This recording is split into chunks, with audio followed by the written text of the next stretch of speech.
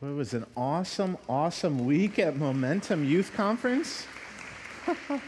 For those of you who don't know me, my name's Eric Miller, and I am the youth pastor here, soon to be the discipleship pastor, as R was mentioning earlier. And we, last Sunday, got back from that conference, Momentum Youth Conference. We were out in Indiana. We had a whole busload of our own students who joined, about 2,400 other students from across the country. And it was a powerful week. It's always a powerful week. And so if you've never gone to that and you're a student in middle school or high school, man, we encourage you to go next year with us. It's really is the best week of the summer, and that gave you just a little glimpse of what it was all about. But this morning, we're starting a topic that is probably going to be a little uncomfortable for us. So I just want to preface and get that out of the way. Let's all take a deep breath. Exhale. Okay, good. All right, we're going to be good. We're continuing our series called You Picked, and this spring we gave you an opportunity to survey, to tell us some topics that you would like for Pastor R and I to speak about this summer. And so that you did. You picked. You went online and you filled out some of that survey. And so we've covered many topics about social media and how do we share the gospel, how do we love people who are different and difficult from us. Last week, Pastor R did an awesome job talking about families and how do we be disciples in our family dynamics. And so this morning, we're going to talk about how do we handle conflict? How do we handle conflict? Anybody feel like they're in the midst of a conflict right now? Just show of hands. Anybody? 2 people. Okay. All right. We need to maybe wake up this morning. Just because you don't think you're in conflict, let's create some conflict. Yeah? Would that be fun? Now, normally in youth group, we would do this game where I would give you 2 options, and I would say, go to this side of the room if you like Coca-Cola, and go to this side of the room if you like Pepsi. That way, then people can know who they're in conflict with by looking across the room. We won't do that this morning. But I do want to create some conflict, and the reality is there's conflict all around us, right? We know that. Hopefully, we know that. If not, you're in for a rude awakening this morning.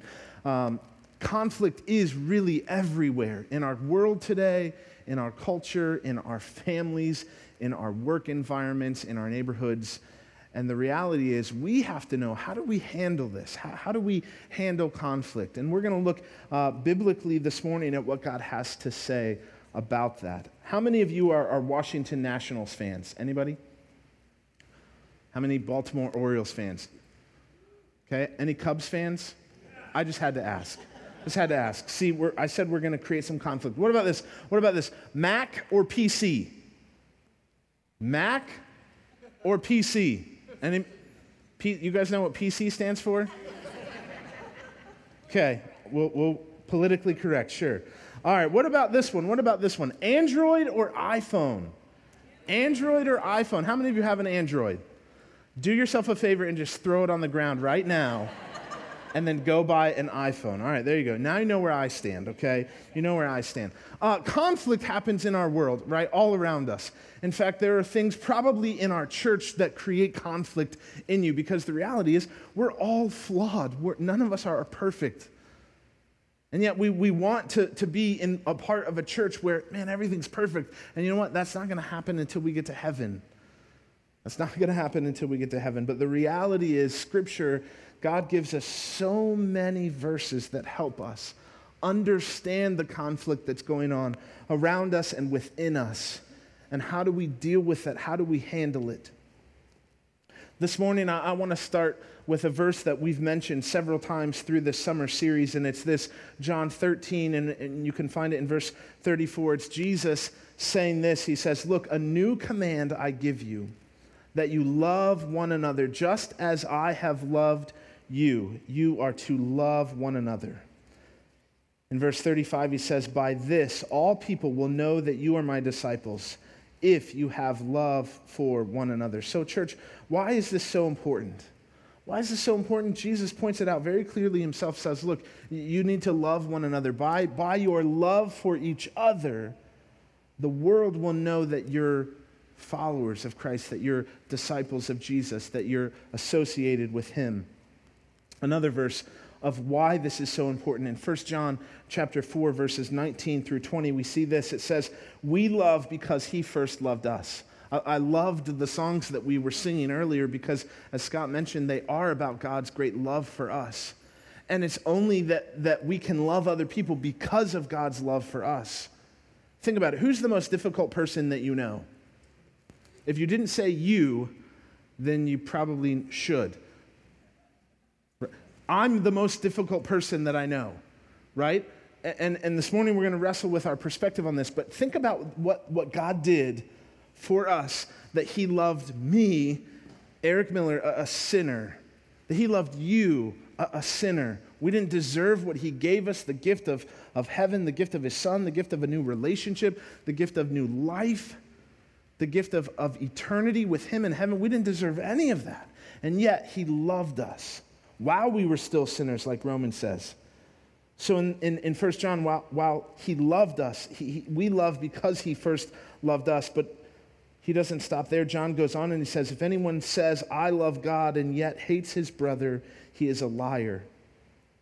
For he who does not love his brother whom he has seen cannot love God whom he has not seen. Man, that's a hard verse, isn't it? So here's the reality. Here's the reality. For most of us, we don't even realize how much unresolved conflict messes up our life. For most of us, we try to avoid conflict. We avoid it like the plague. We do whatever we can to avoid it. And we say, you know what, there's no conflict in my life. And it's because we just do this, and we don't acknowledge it, we don't look at it, we don't admit that it's there, and we just bury our heads in the sand, and we live in a world called La La Land. And wow, that's nice, and that's neat, but it's not real. Conflict, unresolved conflict really can mess up our life. Unresolved conflict, Scripture says, can hinder our relationship with God, like we just saw in this verse. It can hinder our prayers from being answered, and it can hinder our happiness, our contentment, our joy, our peace.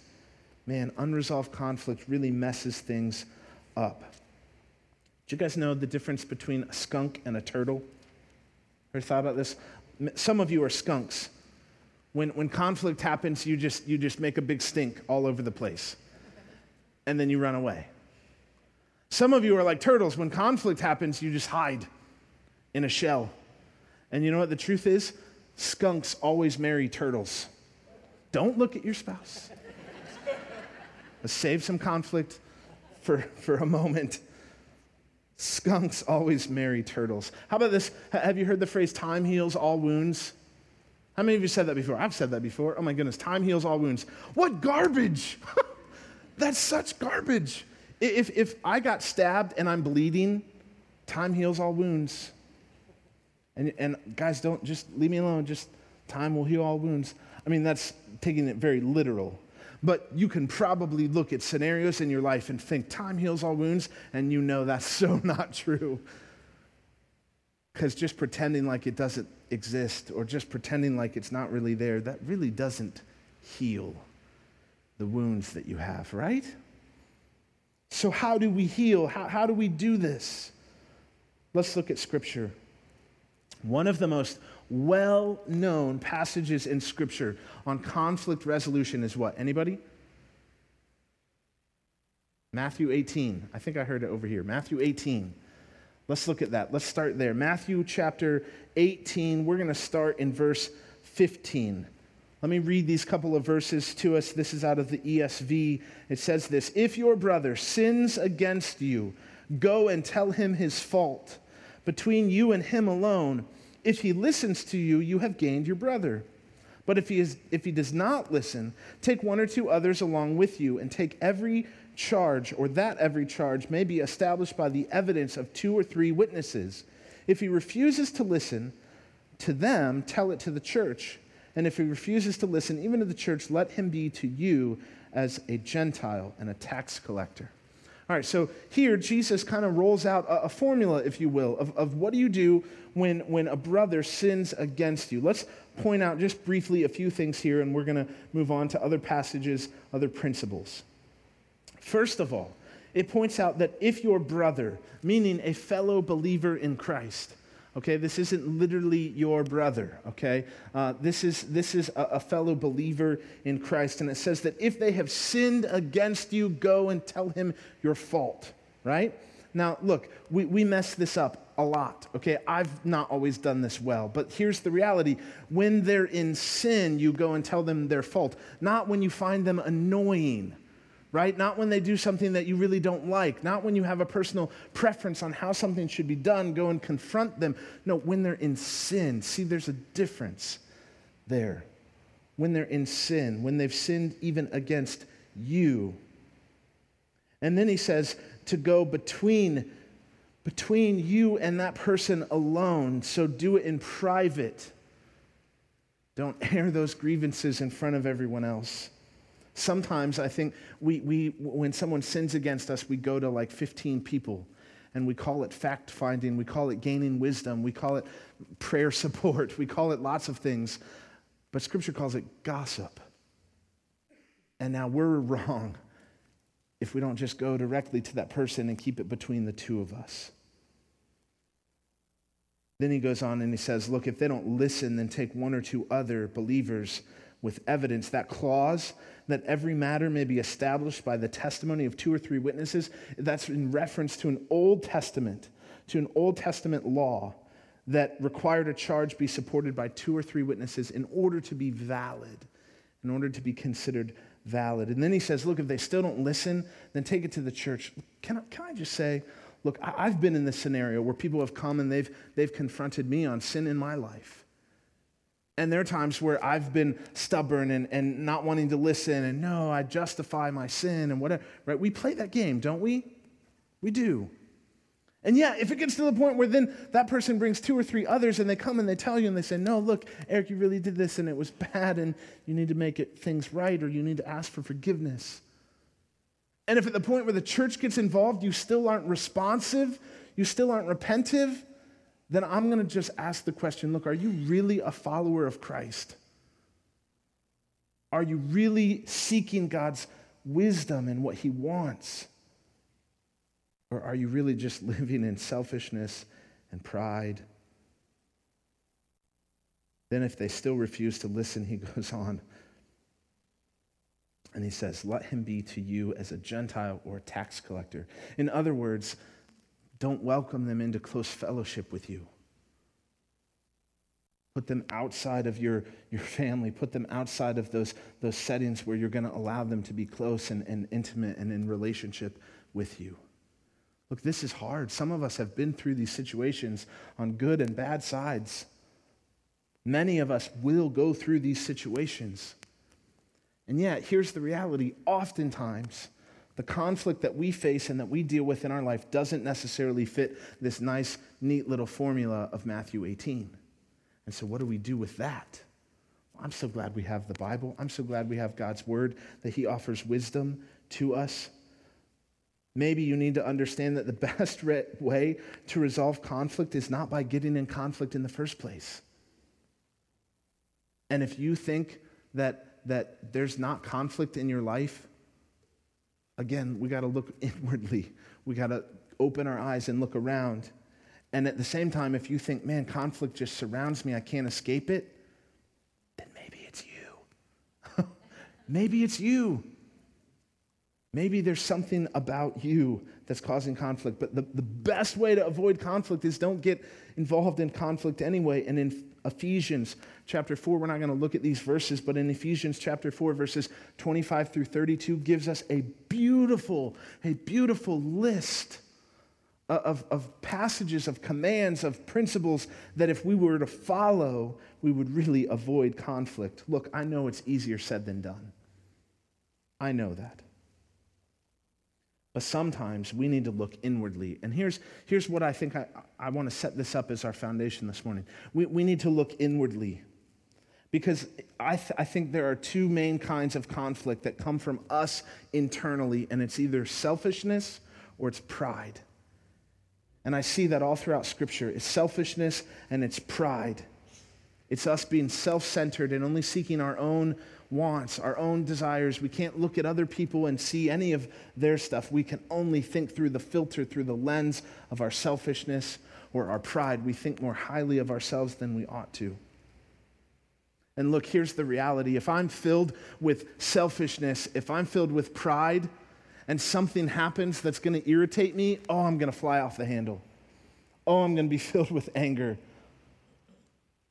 I'm going to be filled with that. And yet, if I'm filled with the fruit of the Spirit, with love and joy and peace and patience, if I'm filling my life with Christ, then there really isn't a whole lot that's going to irritate me. Some of you know that to be true because there have been days or moments in your life where you're really like just right with God. You're on fire in your love with Him and your passion for Him, and something happens and you're just like, you know what, have a nice day. It doesn't even matter. Your perspective is different, right? But those days, those moments, those hours where life is falling apart at the seams and there just seems to be conflict everywhere, and then someone cuts you off, the rage just takes over. And every little thing just irritates you. Is your life filled with selfishness and pride, or is it filled with love and joy, peace, patience, kindness? Is it filled with Christ? Is it filled with His Word? Is it filled with the love that Christ gave to us? I think we have to start there. This week, as I was researching, as I was studying Scripture and just praying, God, would you give me the words to say? I know that there's conflict in our church. I know that there's conflict in our lives. I know that there's conflict all over the place. Would you help us to deal with this appropriately? How many of you are familiar with a guy named Rick Warren? Rick Warren's a pastor out in California at a church called Saddleback. They're the ones that I think started Celebrate Recovery. Is that accurate? Yeah. Rick Warren had, and I don't know if he came up with this, but this is where I heard it. He did a message a few years ago on 7 steps to resolve conflict and restore marriage. And these points were just too good to not bring them here to you today. And so for the rest of our time, I want us to look through these 7 steps to resolve conflict and restore relationships. And there's a scripture attached to each one of them because we want it to be God's word that speaks to us, not my words or Rick Warren's words or Pastor R's words, but that God's word would speak to us. And so as we look at this, it's my hope and prayer that God would just speak to us, that He would move in such a way that we would see our selfishness, that we would see our pride, that we would shift our perspective and be filled with Christ, to be filled with love. So here we go. The first step to resolve conflict and restore relationships is for you to make the first move. Wow, this is hard. I already don't like them. To make the first move, for you to make the first move. The passage of Scripture that's tied with this is found in Matthew 5:23 through 24, and it says this: so if you are offering your gift at the altar and there remember that your brother has something against you. Now remember, this is in Matthew 5. It's before that Matthew 18 principle that Jesus taught. He says, if you remember that your brother has something against you, leave your gift there before the altar and then go. First be reconciled to your brother and then come offer your gift. Just a side note, notice that in both scenarios it says leave your gift. That would be helpful to the church, thanks. But go, it's priority, right? It's important. It's literally, have any of you ever gotten in a conflict like on the way to church in the morning? If you're married, you probably have. It's so important that we resolve that conflict in that moment. And look, the only way to resolve conflict is to face it. You have to go through it. You can't go around it. You can't go over it. You can't go under it. You have to face it. But what prevents us from facing it? What prevents us from making the first move? I think oftentimes it's fear. Fear is what prevents us from handling conflict. Let me illustrate. Have you ever had some loved person in your life say, hey, we need to talk? You like brace yourself, right? What are they going to say? And you feel your body tense because you're fearful of conflict. That's part of our human nature. But the reality is that we have to face it. Men, some of us, we need to lead by example. Some of us need to step up and face conflict in our families and give our wives and our children and those who look up to us a healthy, positive, biblical example of facing conflict. Some men that I know, man, we shy away from conflict. We let our wives deal with it. We let everybody else deal with it, but we refuse. It is time to man up, to face our conflict, to make the first move. Second, ask God for wisdom. Ask God for wisdom. How many of you've known that you need to go do it, and then, like I said earlier, you go and talk to other people, and you try and get their perspective, their wisdom? Man, I've done that. I've done that. But do we go to God in prayer and say, God, you know all things. Would you, God, give me wisdom? In James 1:5, it says, if anyone lacks wisdom, let him ask God, who gives generously to all without reproach, and it will be given to him. Ask God for wisdom. Number 3, begin with what's my fault. I told you this was going to be hard this morning. Begin with what's my fault. If you're in conflict with somebody, you make the first move, you ask God for wisdom, and 3, you begin with what's my fault. In Matthew 7, we looked at Matthew 5, and Matthew 7, again, before Matthew 18, we see this verse in verses 3 through 5. Jesus says, why do you see the speck that is in your brother's eye, but do not notice the log that is in your own eye? Or how can you say to your brother, let me take that speck out of your eye, when there is a log in your own eye?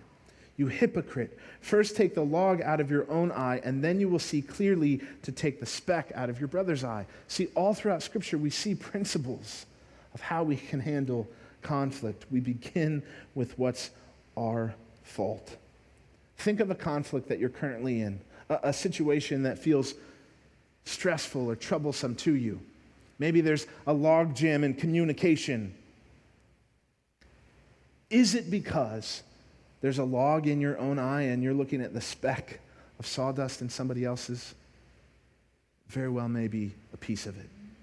Here's a secret phrase, a miracle phrase. And I've only been married for 4 years now, but I can see and assure you that this is accurate, that this phrase works. You might want to write this down. I'm sorry. I'm sorry. And maybe that's followed by, you were right, or it was my fault, right? There's great power in that. And look, even if you don't mean it in the moment, you better get there.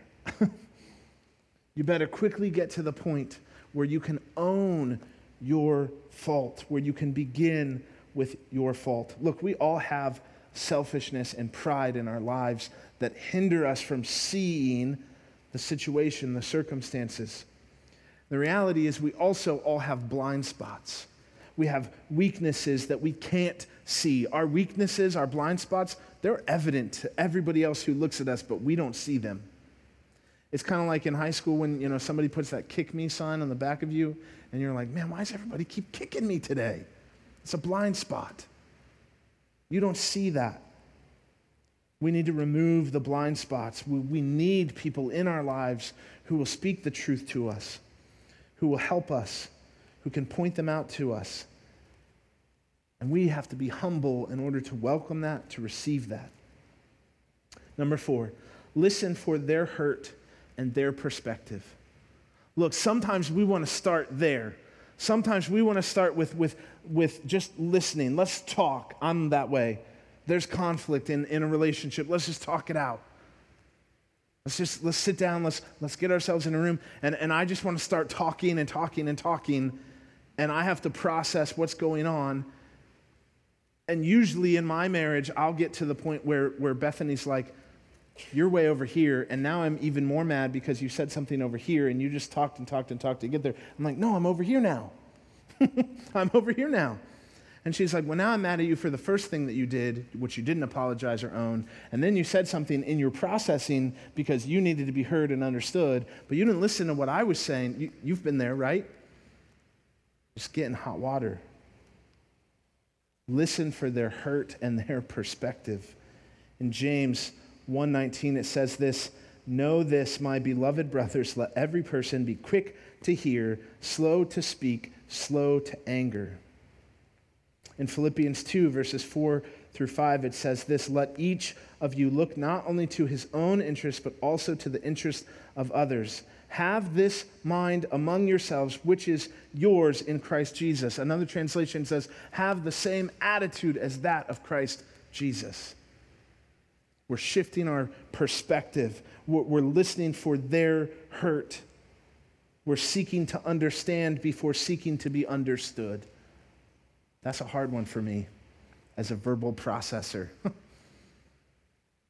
But I'm learning to ask questions. Sometimes we only look at how far the person has to go in order to figure things out, and we don't look at how far they've come. We need to shift our perspective. Maybe for many of us, we argue over ideas, but the truth is we're arguing over emotions. Are you arguing over an idea, or are you arguing, if you're really listening to the person that you're in conflict with, the root of their anger, the root of that is coming from an emotion. And if we can hear the emotion, if we can understand their perspective, if we can stop and listen and ask questions and understand their situation and seek the right relationship with them rather than just having to prove our point and tell them that they're wrong, and on and on and on it goes. Conflict resolution starts with the way that you look at the situation. We see that in that Philippians 2 passage. We're most like Christ when we're focused on the hurts of others rather than our own hurt. Here's an example. Jesus is crucified. He's been beaten. He's nailed to the cross. He's hanging there. Any one of us would have been bitter and angry and upset at the people that had done this. Do you remember Jesus' response in that moment? What did he say? He prayed and said, "Father, smite these people and strike them down with a bolt of lightning." That's what he said, right? No. He said, "Father, would you forgive them?" Father, would you forgive? Jesus' heart is in the most brutal moment, his most physical, earthly pain. In that moment, he says, "Father, would you forgive them?" What an unbelievable example that we have. That he wasn't focused on his own pain, but ours. Wow. Number 5, speak the truth in love. Speak the truth in love. Look, some of you, you're really good at speaking truth. Oh, you're so good at speaking truth. And you couch it in like, well, I just say what I'm thinking. Or I just tell it how it is. That's just being rude. That's not caring for other people. Speak the truth in love. Ephesians 4, verse 15, rather speaking the truth in love, we are to grow up in every way into him who is the head, into Christ. Proverbs 12:18 says it this way, "Some people make cutting remarks, but the words of the wise bring healing." Another passage in Ephesians 4, "Let no corrupting or unwholesome talk come out of your mouths, but only such as good or what is helpful for building up as fits the occasion, that it may give grace to those who hear, that it may benefit those who listen." Again, these things are easier said than done, but we always think that we're right and other people are wrong. And we're going to tell them. And how you tell them matters greatly. How you tell people matters greatly. Right? If I have a piece of something stuck in my teeth, broccoli stuck in my teeth, and you come up to me and you say, "Hey, dummy, you got broccoli in your teeth. Brush your teeth already. You slob." That's not loving. You might be speaking truth to me, but I'm going to go cry myself to sleep. Right? But if you say, "Eric, you got a little something. Just want to let you know." Right? There's a difference in how we say things. There's a difference in how we say things. Some of us, we think that our fears and doubts are perfectly legitimate, right? Maybe you've done this. You think, well, I'm afraid to go talk to that person because, they're going to get mad at me and they're going to fly off the handle. And that may be perfectly legitimate. That may be rational in your mind because maybe that happened before. And so that fear, that doubt prevents you from going and talking to them. But somebody else might look at you and say, that's silly. That person wants to know the truth. They want to hear when they're in sin. We almost always think that our own fears and doubts are legitimate and rational, and we think everybody else's are silly, that they're irrational, that they're illegitimate. Number 6, fix the problem, not the blame. Or fix the problem, not the person. Sometimes we go on the offensive and we start thinking about, man, I've got to fix this person. If I could just convince them of what they're doing is wrong. And we try and play the Holy Spirit in their life. We attack the issue, not each other. Look, one of the biggest things that I've learned in marriage is understanding that we're on the same team, that we're fighting the same battles. My battles are not against my wife, but my battles are against the enemy. And Bethany is on my side. She's on my team. We're fighting life and circumstances and evil together. We understand that we're working on the problem, not on each other. That's a tough one to learn.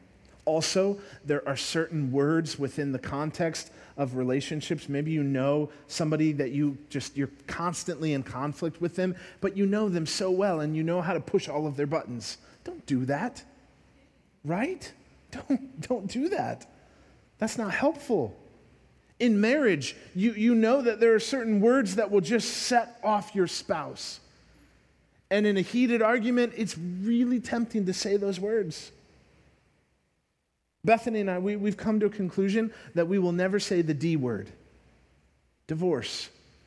It's not an option. We're taking it off of the table. When we stood before the Lord, and many of you on the day that we got married, we made a commitment, a vow to each other that we will work on our issues, we will work on our conflict, but we won't work on each other. That's the Lord's job. But we're on the same team, and we're not going to use words like divorce. It's not an option. Maybe you need to implement some of those. Maybe you think we're just not compatible. Have you ever thought that? I'm not compatible. Look, nobody's compatible. None of us are compatible. We're all opinionated. We're all selfish. We choose who we love. Don't we? Love is a choice. I can choose who I want to get along with. We need to work on these things. Number 7, focus on reconciliation, not resolution. Focus on reconciliation, not resolution. Here's the thing. Oftentimes, when we talk about conflict, we talk about it in terms of conflict resolution, meaning that everything needs to go away, that everything should just be resolved, that every disagreement is going to be an agreement, which, look, that's really just not gonna happen. That's thinking in terms of uniformity rather than unity. Reconciliation means reestablishing the relationship, being at peace with each other, not holding on to any hurt. It's a little bit harder. A verse here, 2 Corinthians 5:18-20, it says, all this is from God, who through Christ reconciled us to himself. I'm so glad for that. We're reconciled with God through Christ.